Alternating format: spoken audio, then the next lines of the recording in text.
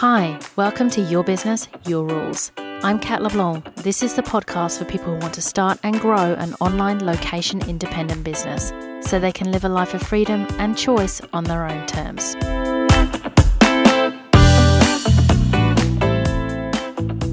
Welcome to episode 53, When to Quit Your Job and Go Full-Time in Your Business.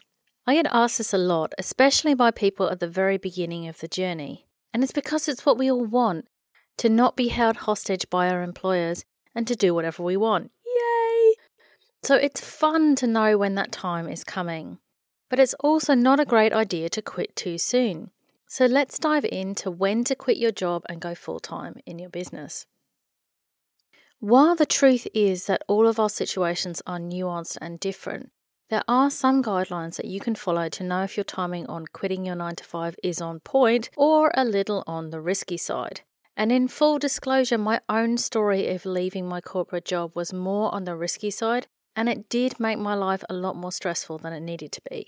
But first, let's look at when it is a good idea to leave your job. When you have enough money for a year and have had at least one paying client. So that's option number one. What, you might be saying, I have to already have had a client?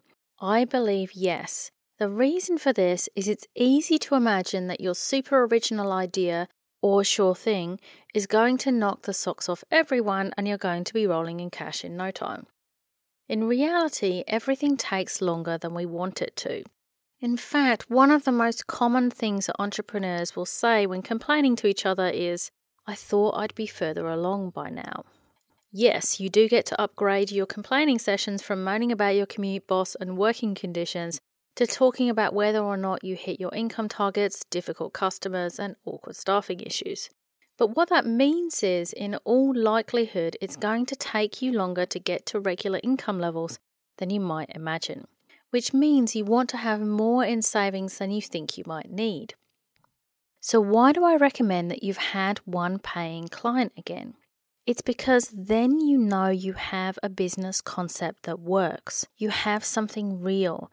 Someone has paid you money for it, rather than just a vague idea that hasn't been proven in the real world yet.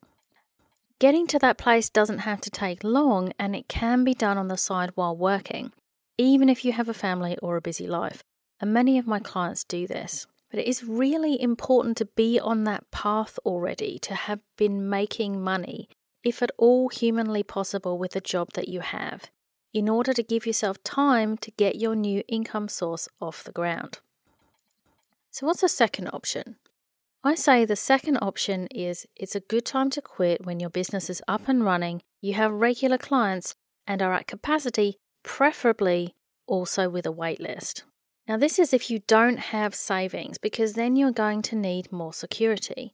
And that security can come in the form of more regular income and the knowledge that if you have more time, you would be able to earn more in your business.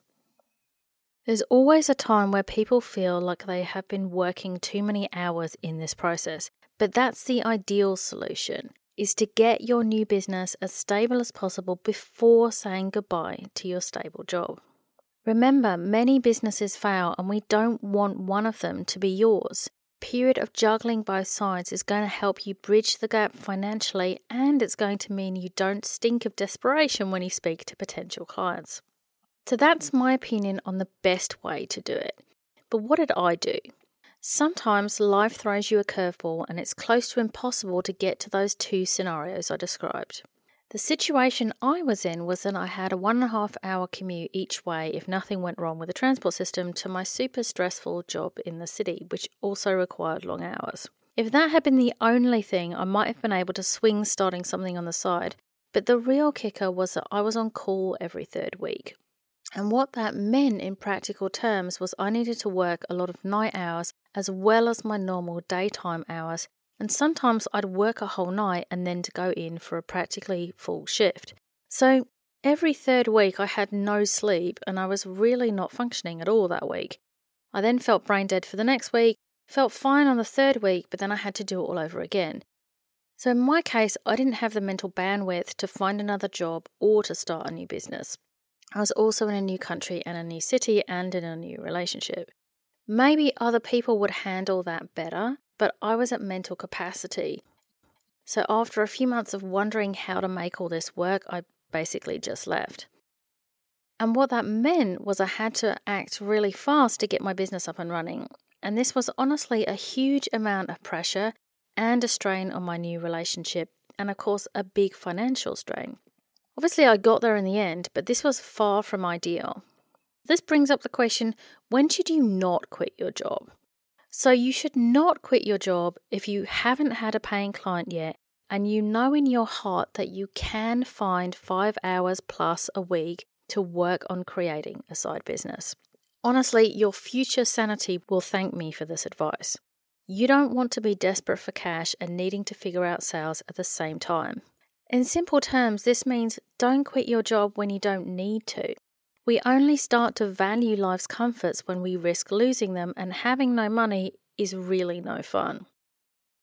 If you look at the 2 examples I have of when you should quit and look at how I actually quit, you can see that this decision is just a balance of 2 types of money and time. 1, potential money, 2, actual money, which can buy you time, and time. In my situation, I had no idea if my business had potential because I didn't even know what it was yet, so there was 0 potential money here. I also had 0 time in terms at least of mental headspace in my life because I was barely functioning with my work requirements. But I did have some actual money and I believe close to a year's savings. So while this was far from ideal because I had no time, I didn't have a lot of choice in the path forward to make it work. The ideal scenarios, the 2 of them, look like this. 1, a year's worth of money and at least 1 client. So in that case, you have actual money, your savings, and you have potential money because you know at least 1 person has paid you. And time is open here because ultimately money buys you time. In the second scenario, I'm saying you should have regular clients and a wait list so you're full capacity with your job and your clients. Here you have some money in terms of the cash flow from your clients, potential money because you have a wait list, but you've got no time. And the only way to grow your business is to quit, get more time and more potential business money. So what does that mean for you? Your situation will be unique. The ideal is that you either have a year's worth of money and have an idea you've tested and gotten paid for, or you build the business to the point where your job is getting in the way of you expanding. But there will be situations where you have to make a judgment call, just like I did. And the only thing that I ask of you there is to try and be practical with your decision. It's really easy to get excited about your new future, but the truth is it rarely goes exactly as you imagine it will. In truth, it's going to be a wild ride with some pretty crazy twists and turns. And if you stick at it, it can go even better than you ever imagined possible. But that will also likely take longer than you think it will. I hope that was helpful for you, and I look forward to speaking with you again soon. Thanks for listening to Your Business, Your Rules. I'm Kat LeBlanc. If you like this show, I'd love you to subscribe, share, and leave a review on iTunes.